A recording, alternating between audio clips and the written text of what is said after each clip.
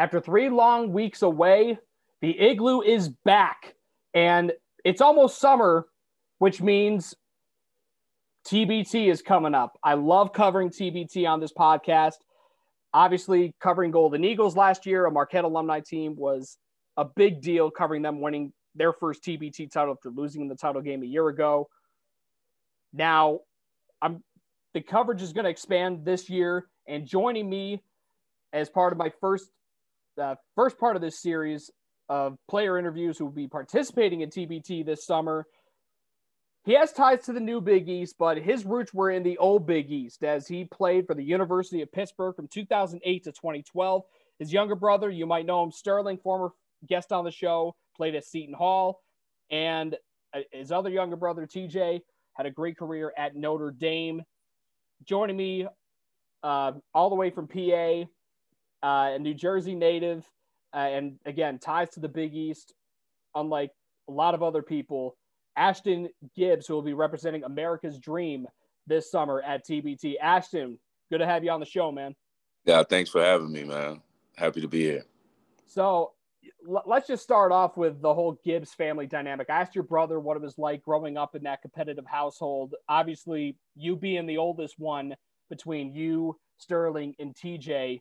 What was it like just growing up and establishing that competitive nature and like the high standard that you guys set for each other, which was making it not just a Division I, but being a part of a major Division I program?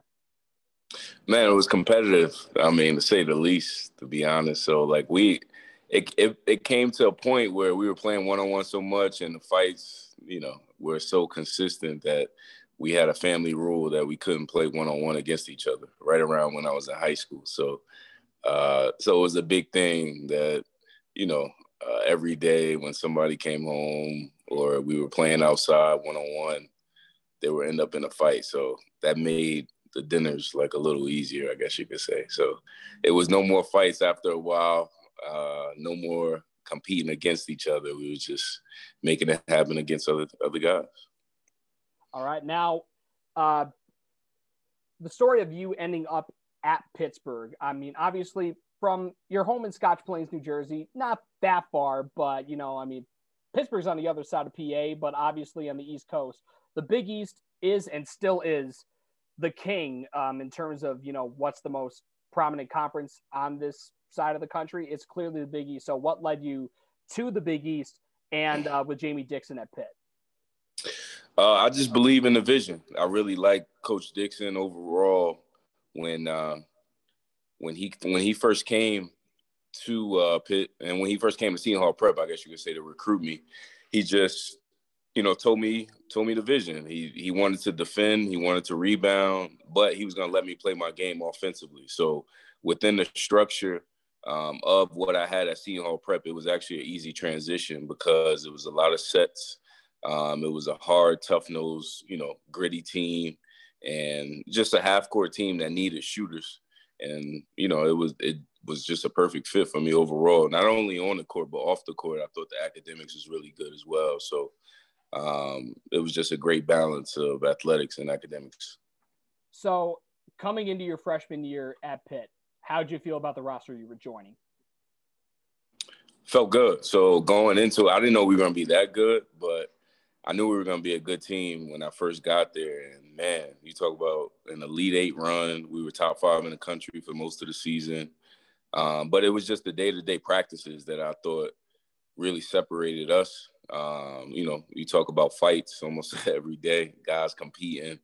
And you look back at it, that second group was basically my whole junior year team when we went, top 5 all year my junior year. So the second group in my freshman year ended up being almost just as good as that freshman year team that I had.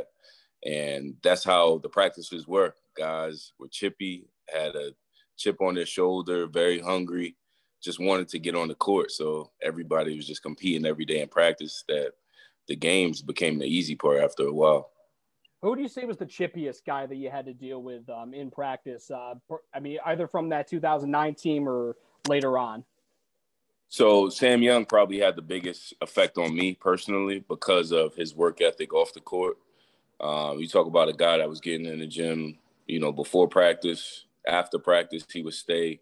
He would come back at midnight. It's a story that he, at least before I got there, that he would sleep in the locker room. Like he had a air mattress, in the locker room. So just his approach and the way he just his mindset overall, day in and day out, had the biggest effect on me, I think, my freshman year. And, I was just basically trying to model my approach to the game to him. I mean, your freshman year, the Big East obviously was extreme. Like, I think 2011 was probably the best overall year of the conference, but 2009 was also just stacked because the Big East fielded 3 of the top 4 seeds in that year's NCAA tournament. You guys included among also Louisville and UConn. Were you expecting the Big East to be that ferocious, right out of the gates? I kind of expected it, and the only reason why I say that is a lot of the players in the Big East were some of the top players on the East Coast in high school. So I knew what I was getting into in terms of the competitive nature, like from every team in the Big East. You talk about Louisville's, the UConn, Syracuse, Georgetown. Everybody had a big-time guard, big-time wing, and a big-time big. Like, overall, we were all playing against each other, most of us, throughout the AAU circuit in high school. So once I saw, everybody kind of sticking in that Big East, I knew it was going to be competitive, and that's what we did for years to come. So, obviously in the Big East tournament that year was a bit of a disappointment. You guys were a 2 seed, got knocked out by West Virginia, who, kind of rode that momentum that they had gotten in, I think, the previous night when they won in the second round of the tournament. But what did it take for you guys to be able to shake off that disappointing loss and then, essentially like Men in Black, the memory eraser, you go straight to the head and just move on to the NCAA tournament where, mow through the first 2 rounds and then coming 1 game away from the Final Four, going up against another Big East opponent and an in-state rival for that matter, Villanova? It was tough, man. That West Virginia game was definitely a wake-up call. At the same time, that was our 3rd time playing Villanova when we played them in the Elite Eight. So anytime you play a really good team that's that disciplined, the more times you play them, it kind of evens out after a while. So that's what it did. At the end of the day, it was still a really good game. 2 hard-nosed teams, great guards. I thought Villanova with Scotty Reynolds and that crew. So at the end of the day, like the team who had the ball last won the game. That's what it came down to. So you look back at it and you realize like a lot of those players are still playing professionally, whether overseas or in the NBA. You look at the talent level of it, and then big-time coaches as well, and Jay Wright and Coach Dixon. So it was a really, great game, but overall it just showed you how great the Big East was, I think, that year. So quick side note, what are your thoughts on Jay Wright being in the Hall of Fame or getting inducted for next season? He deserves it. He deserves it, man. He's a sharp guy, but sharp mind as well. Like, he gets his guys to play really hard day in and day out. And I think his culture is just something, I look at and I model, what I'm going to try to bring even now, me coaching at, the Phelps School overall. I think that Villanova model is a model that anybody can take, just because you talk about good guys on and off the court. They handle themselves well and they win with class. So Jay Wright, he definitely deserves it. And, I'm proud of him. I'm happy for him for sure. Yeah. So I feel like losing DeJuan Blair was a bit of a big blow for you guys moving into the 2010 season because, this guy was a consensus first-team All-American. And I think in the decade of the 2000s, I don't think there was ever a bruiser down low like DeJuan Blair because, he was like a modern reincarnation of Charles Barkley. Is that a fair assessment? Oh, for sure. This guy was an animal. And if you think the games were, great. Like, you should have seen him in practice, in terms of him competing every day, every possession. I'm glad I got to see it, up close and personal, but he ended up being the draft pick. You talk about no ACLs and this guy's 6'6", maybe. For him to dominate like that is unbelievable.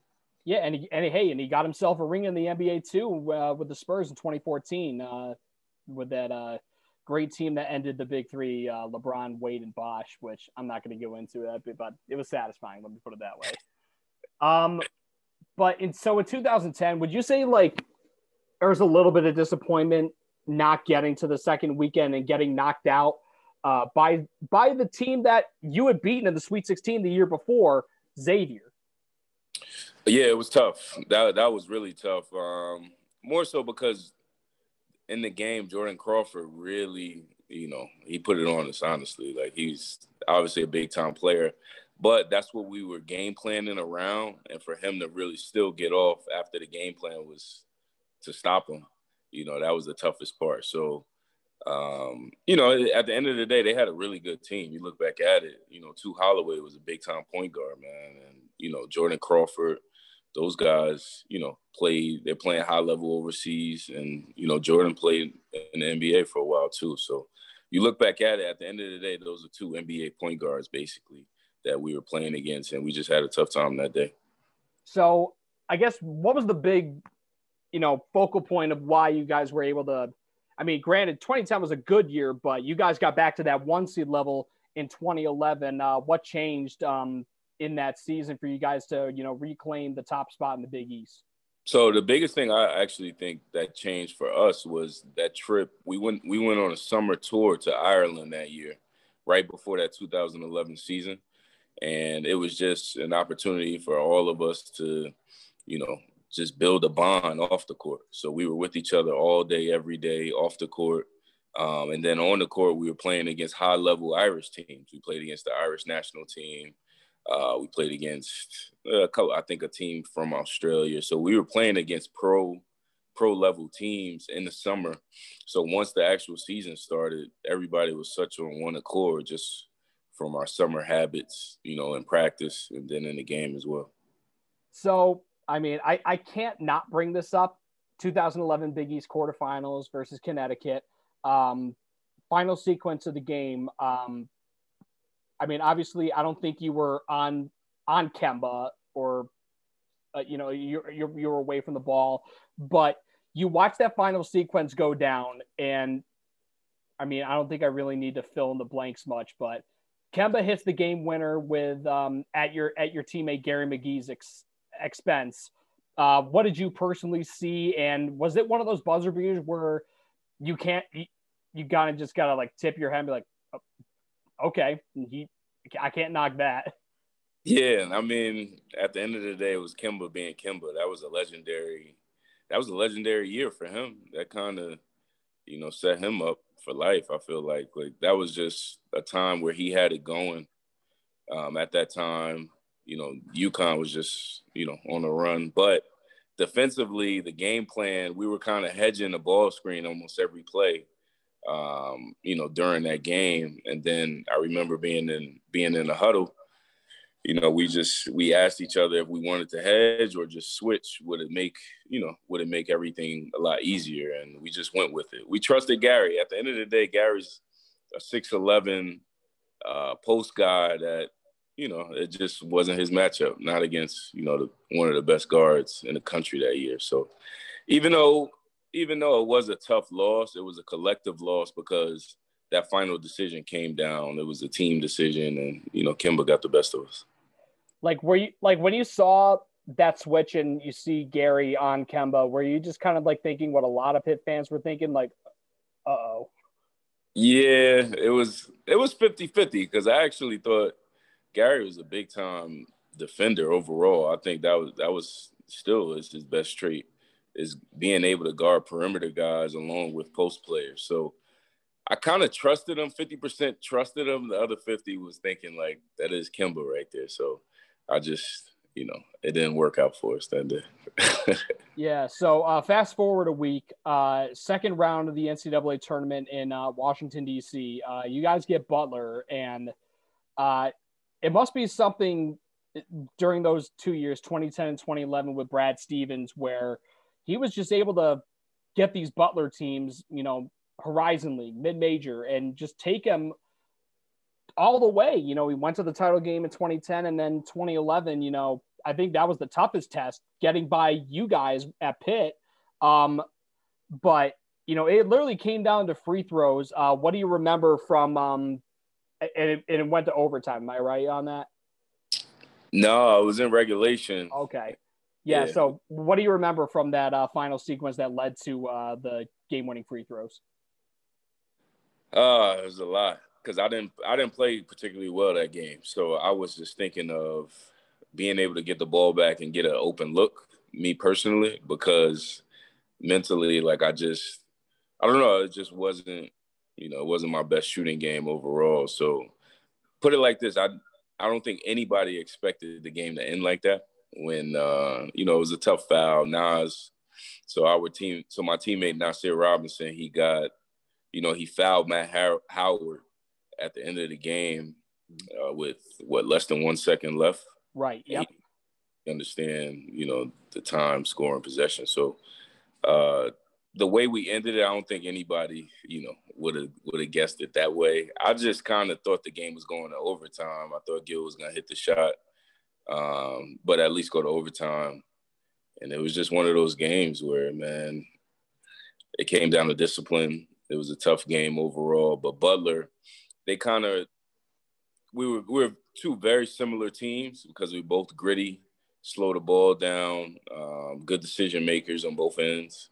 So that's the team I actually didn't want to see. But at the end of the day, they went to the national championship. So it ended up not being too bad of a loss at that time. Yeah, the funny thing is, it literally took a miracle for them to even get to you guys. Literally with Matt Howard magically finding the ball and hoisting up the game-winning layup to beat Old Dominion in the round before. So had that not happened, who knows what you guys could have possibly made it to the Final Four and taken Butler's spot.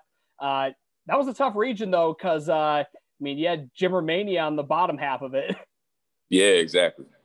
So Jimmer was big time, man. You talk about a big time shooter, so he carried that whole team. I feel like throughout that whole season. Yeah. So in 2012, when obviously at this point, Pitt basketball making the tournament, that's an expectation, not just a goal. So in 2012, what exactly went wrong for you guys going from top of the mountain in the Big East all the way to being one of the bottom four in the entire league? Yeah, so it was tough. We had a lot of different scenarios. So I got injured. I ended up hurting my ankle that year, early in the season as well. So I kind of wasn't there, health-wise. And then Trey Woodall got injured, and I ended up having to, play more of a point guard role for the team, which I wasn't particularly comfortable with at that time. So it mixed with injuries, and then Kim Birch ended up leaving in the middle of the season. So it was just one of those transfers that obviously he's in the NBA right now. So that was a huge, time to transfer for our team in the middle of the season. Then we went on somewhat of a losing streak right after that, because I feel like right around that time that Kim left, it was around the time where I thought we were going to peak as a team. Everybody was just starting to get adjusted and get used to everybody being around, how they like the ball, defensive concepts overall for the young guys. So everybody was just really becoming on one accord.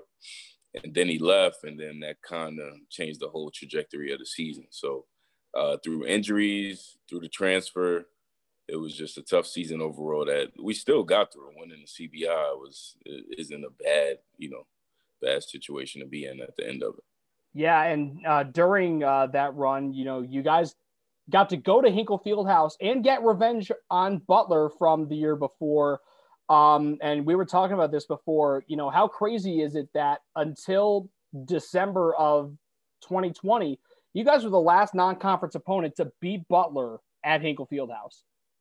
That's crazy. I didn't even know that. So, but that's monumental, I feel like, because of the level of success Butler has had throughout the years. So that speaks on Coach Dixon's, I think, success as well. I think he's one of the most underrated coaches in college basketball right now. So, yeah, Butler, just big time program, great culture, great coaches, obviously.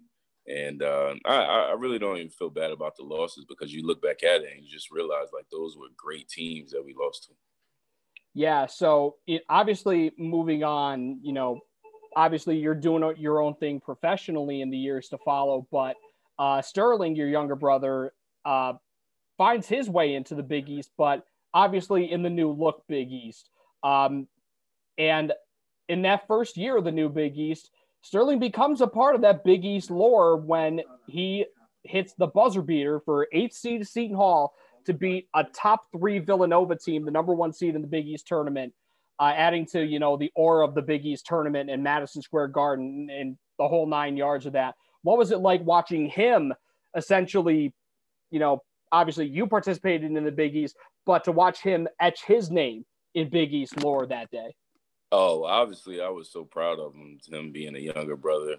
The other part of me, I kind of expected it. And the only reason why is just I sort of worked day in and day out that he was putting in.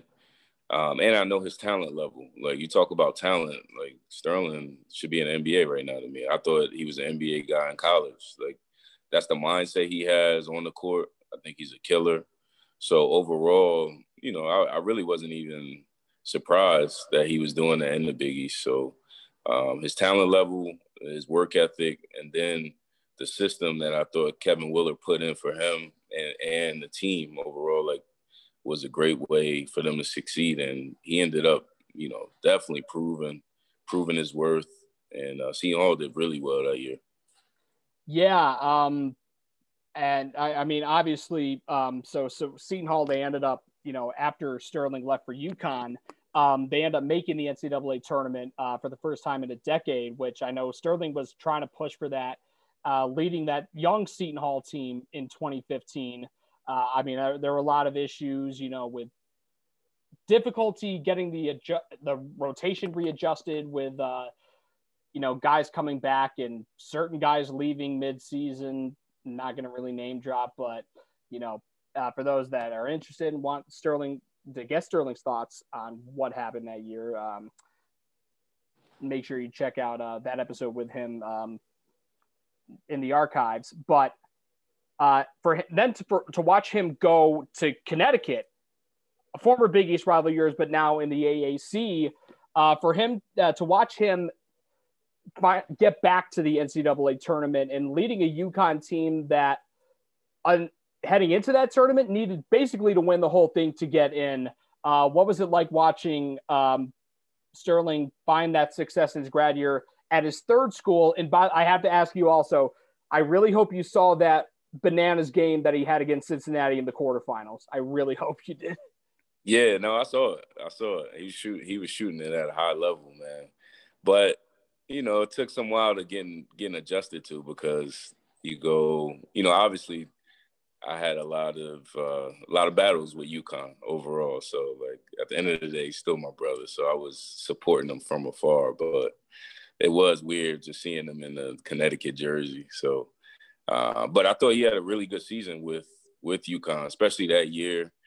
Guys were still getting adjusted to each other. And that's the tough part about being a grad transfer is halfway through the season, you're just getting adjusted to how guys play the game, so in the scheme of things, you only have a few months to really get everything adjusted and everybody's just on one accord playing wise. So for the times and the short period of span in general to be with those guys, I thought he did really well. He averaged about 12, 13 points, a few assists, and they won at a high level. Like, so at the end of the day, I mean, they're winners. He's a winner.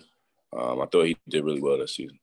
Yeah, and TJ, the youngest, he ended up at another former Big East rival of yours, now in the ACC, the University of Notre Dame.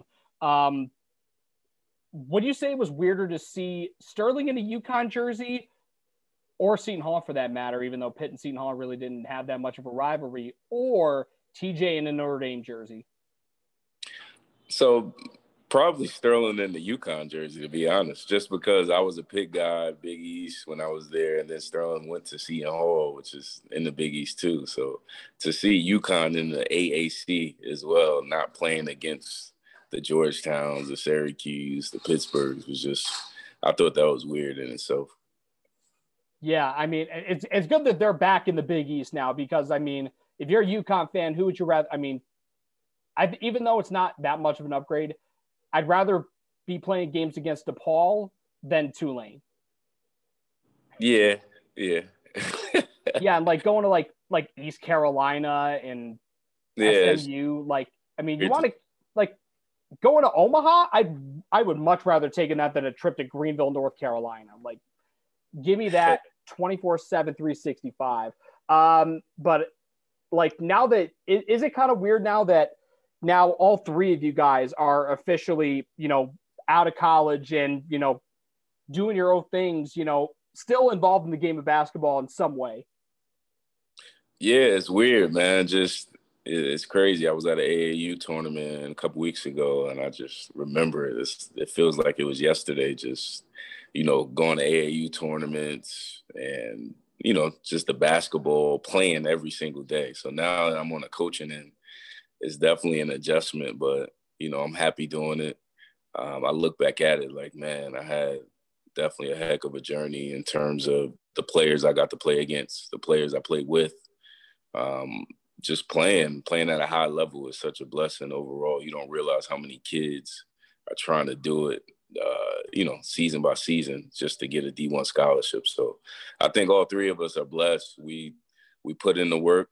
It paid off for us, and, you know, on to bigger and better things now. So regarding you and your budding coaching career, have you reached out to any of your former coaches at Pitt for any advice? Oh, for sure. I still talk to Coach Dixon. I talk to Brandon Knight all the time. Coach Pat Sandel just reached out to me as well. Coach Scary, like all of those guys. I still talk to everybody. I think that's the best part about, you know, that was the best part about our Pitt teams is everybody was really close, not only on the court, but off the court as well, even with the coaches. Like I was really, you know, close with the head coach, with Dixon, and then built great relationships with the assistants also. So, I mean, obviously you have delved into coaching, but, you know, I know you're in your 30s now, but you know in your heart you could still ball, and that's why you're testing it out this summer with America's Dream at TBT. I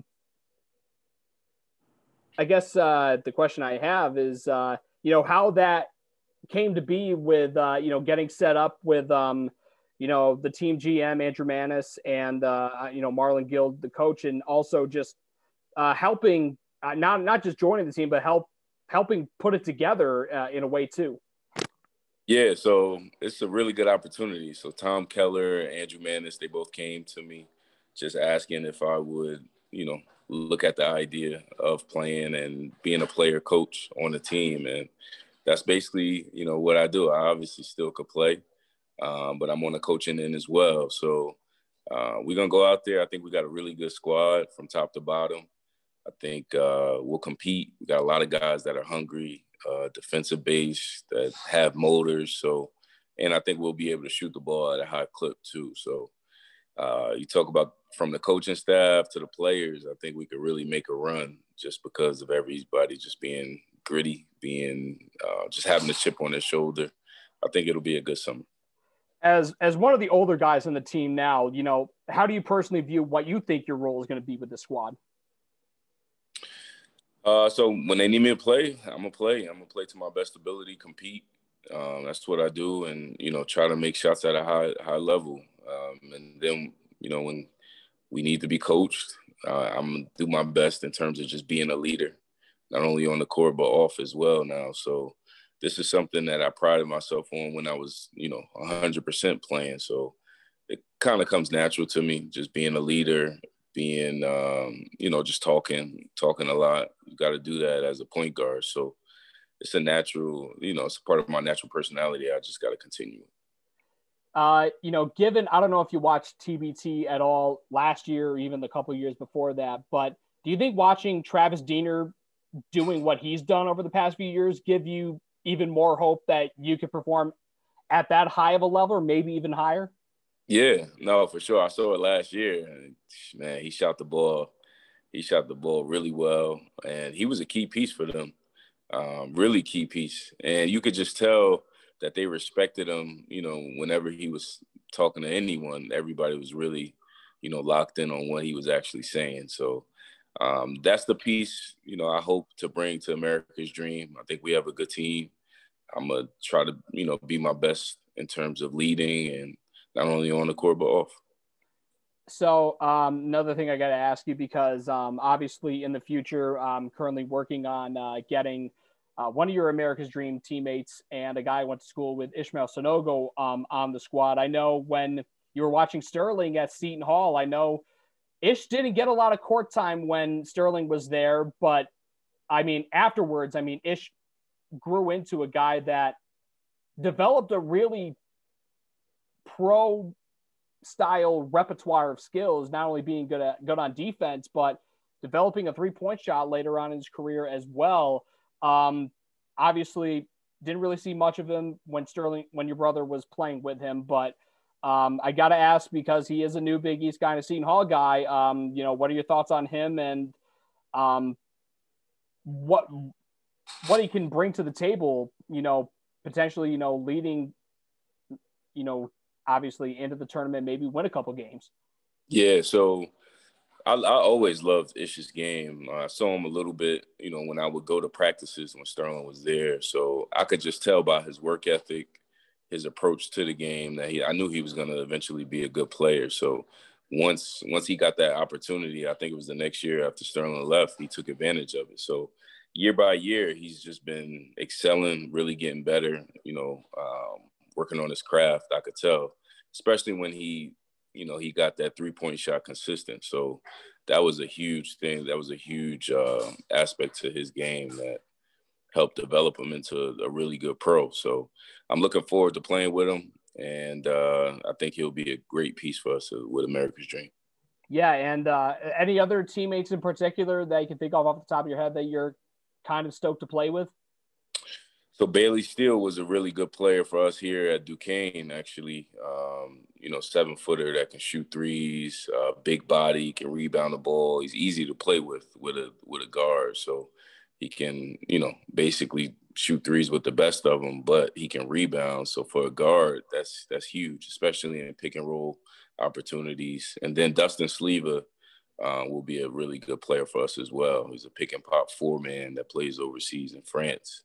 And he's athletic. He can shoot the three. He makes really good decisions, good playmaker. So he'll be easy to play with as well. Both of those guys, I think, will have they'll be a big reason why we win a lot of games if we do. All right. So before I let you go, I gotta ask you now, obviously you guys won't be together as a team for another few weeks, but what's your personal preparation process been like to get yourself ready, not only for this tournament, but to actually, be playing and practicing with your teammates in a few weeks? That, I heard a few things about you guys holding a training camp down the Garden State sometime in June. Yeah, so just making sure I'm ready in terms of lifting, running, skill work. The same routine that I used to have. Is nothing different, nothing that changed. Starting with the basics, simple stuff, just lifting, running, shooting every day, and kind of letting the chips fall where they do. All right. Well, super stoked to see another new team in TBT now that last year it was obviously abbreviated due to COVID, only 24 teams, but it's back up to 64 like usual this year. And one of the new kids on the block in TBT will be America's Dream, featuring none other than Ashton Gibbs. Ashton, thanks for the time reflecting on your career at Pitt, obviously watching Sterling do his thing at Seton Hall, and of course, the team you're going to be representing for a very good fundamental cause this summer at TBT. I believe it's going to start in July, so be on the lookout for that regarding when they're going to be playing and where they'll be. I'll post more info on my Twitter, Instagram, wherever. Trust me, you'll be able to find it there. Ashton, thanks again for the time. Appreciate it. Yeah, be safe and well, and hopefully I'll see you at a training camp in June, and I'll be watching very intently when you guys take the court this summer at TBT. Thanks a lot, man. Thanks for having me. Appreciate it. More on the Igloo off-season news refresher. It's been a long time. That's coming up after this. Welcome back inside the Igloo, y'all. It's been a long time. It's been 3 weeks. And the funny thing is, even though a lot of time has gone by, not a lot has happened. But let me get you caught up on some of the major headlines. So, obviously the biggest one happened last week. Last weekend was Hall of Fame induction weekend for the Naismith Basketball Hall of Fame. The posthumous induction of the late, great Kobe Bryant.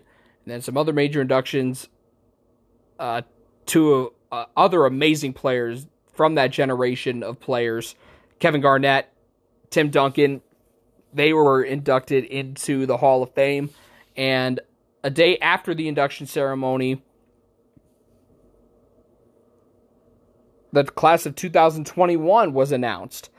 A lot of big names, including Paul Pierce, Chris Bosh on the player side, but aside from that, a couple names in the Big East will be inducted into the Hall of Fame. 2 of them. Jay Wright, the head coach of Villanova, who has turned that program into a national powerhouse, and Big East Commissioner Val Ackerman. And both of them are so rightfully deserving of this tremendous distinction. Genuinely, they earned this, they deserve this, and honestly, I couldn't be more happy for the both of them. I mean, you look at their bodies of work for the both of them. Let's start with Jay Wright. This guy has won, I believe, he's approaching the 600 win mark, or has eclipsed the 600 win mark as a college basketball head coach. He got his start at Hofstra, and then arrived at Villanova 20 years ago. It was tough sledding at first, but since the 2004-2005 season, when he led Nova to the tournament for the first time in, I believe it was 6 years at the time, took him to the Sweet 16, and then to the Big East regular season championship, sharing the regular season title with UConn, and making it as a 1 seed in the NCAA tournament that year, and then, of course, making a Final Four run in 2009. As I talked about a little bit, beating Ashton Gibbs in Pittsburgh at TD Garden in Boston to make it to the Final Four for the first time since they won it all back in 1985. And then, of course, we all know what they've done since the new Big East came to be. They have dominated the league. They've won at least a share of the regular season title in all but one season in the last 8 seasons. Not to mention, they have a pair of national championships to their name. And credit to GQJ, because it takes a damn good head coach to win a national championship. Just saying. And then with Commissioner Val Ackerman, I mean, a lot of people don't know Val's story. So let me fill you in a little bit. For those of you that don't know, 25 years ago, Val Ackerman was the first commissioner in the history of the WNBA. She was a trusted liaison, if that's the right wording, of the late David Stern, who had a very good run as NBA commissioner. She was a trusted ally of his, in the NBA front office in the early 1990s when the league really started to take off even to bigger heights, with Michael Jordan beginning the first three-peat. And then he trusted Val enough to become the first commissioner of the WNBA. And 25 years later, that league is still standing. And granted, it hasn't seen quite the expansion that a lot of other leagues would see. But you just think about the high level of talent that comes in, across the women's game. It's been able to find stars in intervals. You have established stars like Sue Bird and Diana Taurasi, and then you have budding stars like Brianna Stewart and Sabrina Ionescu. That just shows how good the league is. And who laid the foundation for it? Val Ackerman. She's a trailblazer, and she earned her spot in the Hall of Fame. So congrats to GQJ and the commish, Val Ackerman. Hopefully I'll be able to get Val on this summer on the Igloo to talk about her upcoming induction as well as the Big East year in review, which I think would be a good idea, right before the start of my TBT coverage in July when that starts up. Right now, it's kind of in the pre-tournament stage, so that's kind of where it's at right now. And, this episode, starting with the Ashton Gibbs interview, only the beginning of the lead-up coverage. And then, also, I do want to make a bit of a correction. Shout out to Alan Bukowski for reaching out and sending me this correction. Butler actually has pretty much all of the seniors from last year's team, which include Aaron Thompson, Bryce Enzi, and Jair Bolden. They will be on next year's roster. So Butler, that extra year of eligibility does help them because all three of those guys that have it, they are back. Well, the ones that actually played. So that leadership might help Butler as they become a year older and a year wiser with, those upcoming freshmen, that are going to be now sophomores. Chuck Harris, Miles Tate. That's going to be extremely helpful to them to have an extra year under those guys' wing. And who knows, they might take that kind of leap that a team like Seton Hall made in 2016. Maybe the kind of leap that a team like Creighton made in 2020. Hey, you never know. And then, in other news, Jamarco Pickett, he's staying in the NBA draft, which, I kind of figured that he wasn't coming back. But, I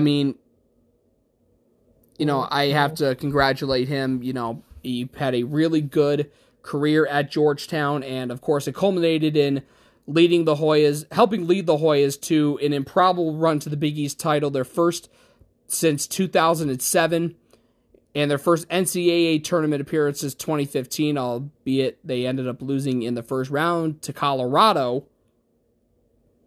But still a season that the university and the program and the fan base can be proud of.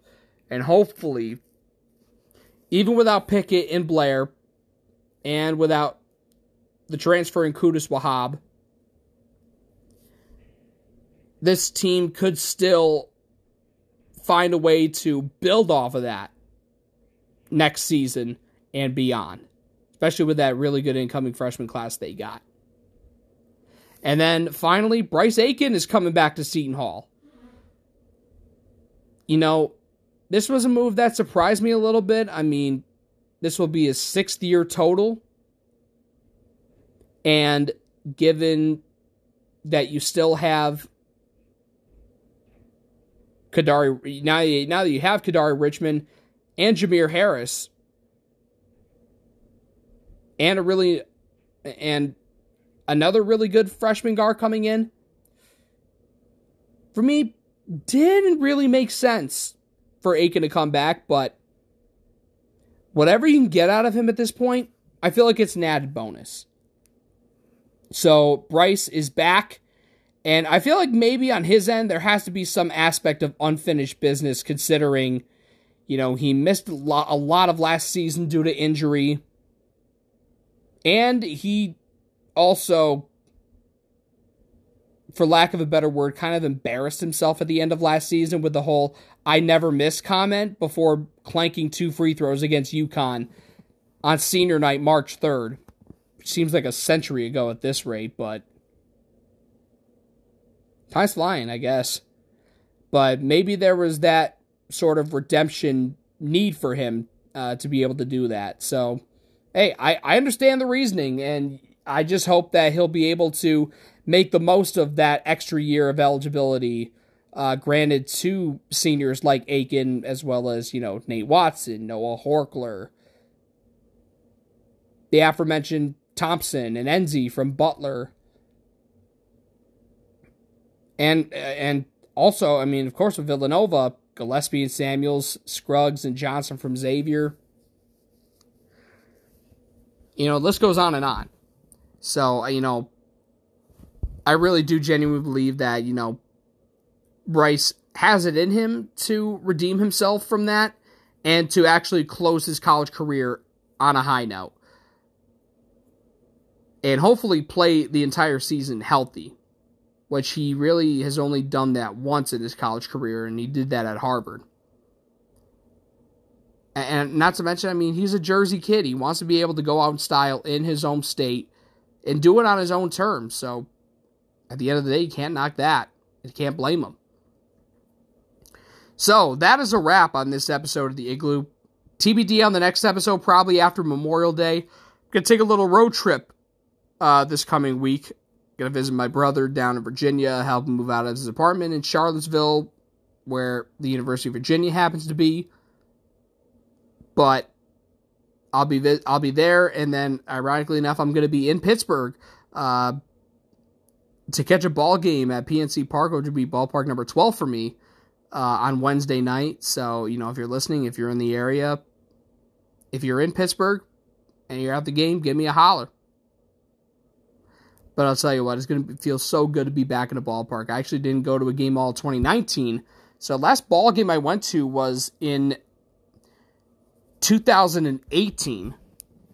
Actually, no, wait, did I go to a ball game in 2019? I think I went to a minor league game in 2019 to see a friend of mine in the Pirates organization, strangely enough, out about an hour and a half west of me in Auburn. I feel like if I talk about that any further, it's a real side note. But, I digress. But, yeah, so Memorial Day weekend, pretty much a long, lengthy road trip for me. But, hey, I'm looking forward to it. And, some well-needed me time. I guess I kind of took that during my 3-week hiatus. But I just think this trip is going to be true me time. And also important family time, being with my parents and also with my brother, too, who I don't really get to see often. Although he's going to be moving back home with us, so I'm going to be seeing a lot more of him once that move becomes final.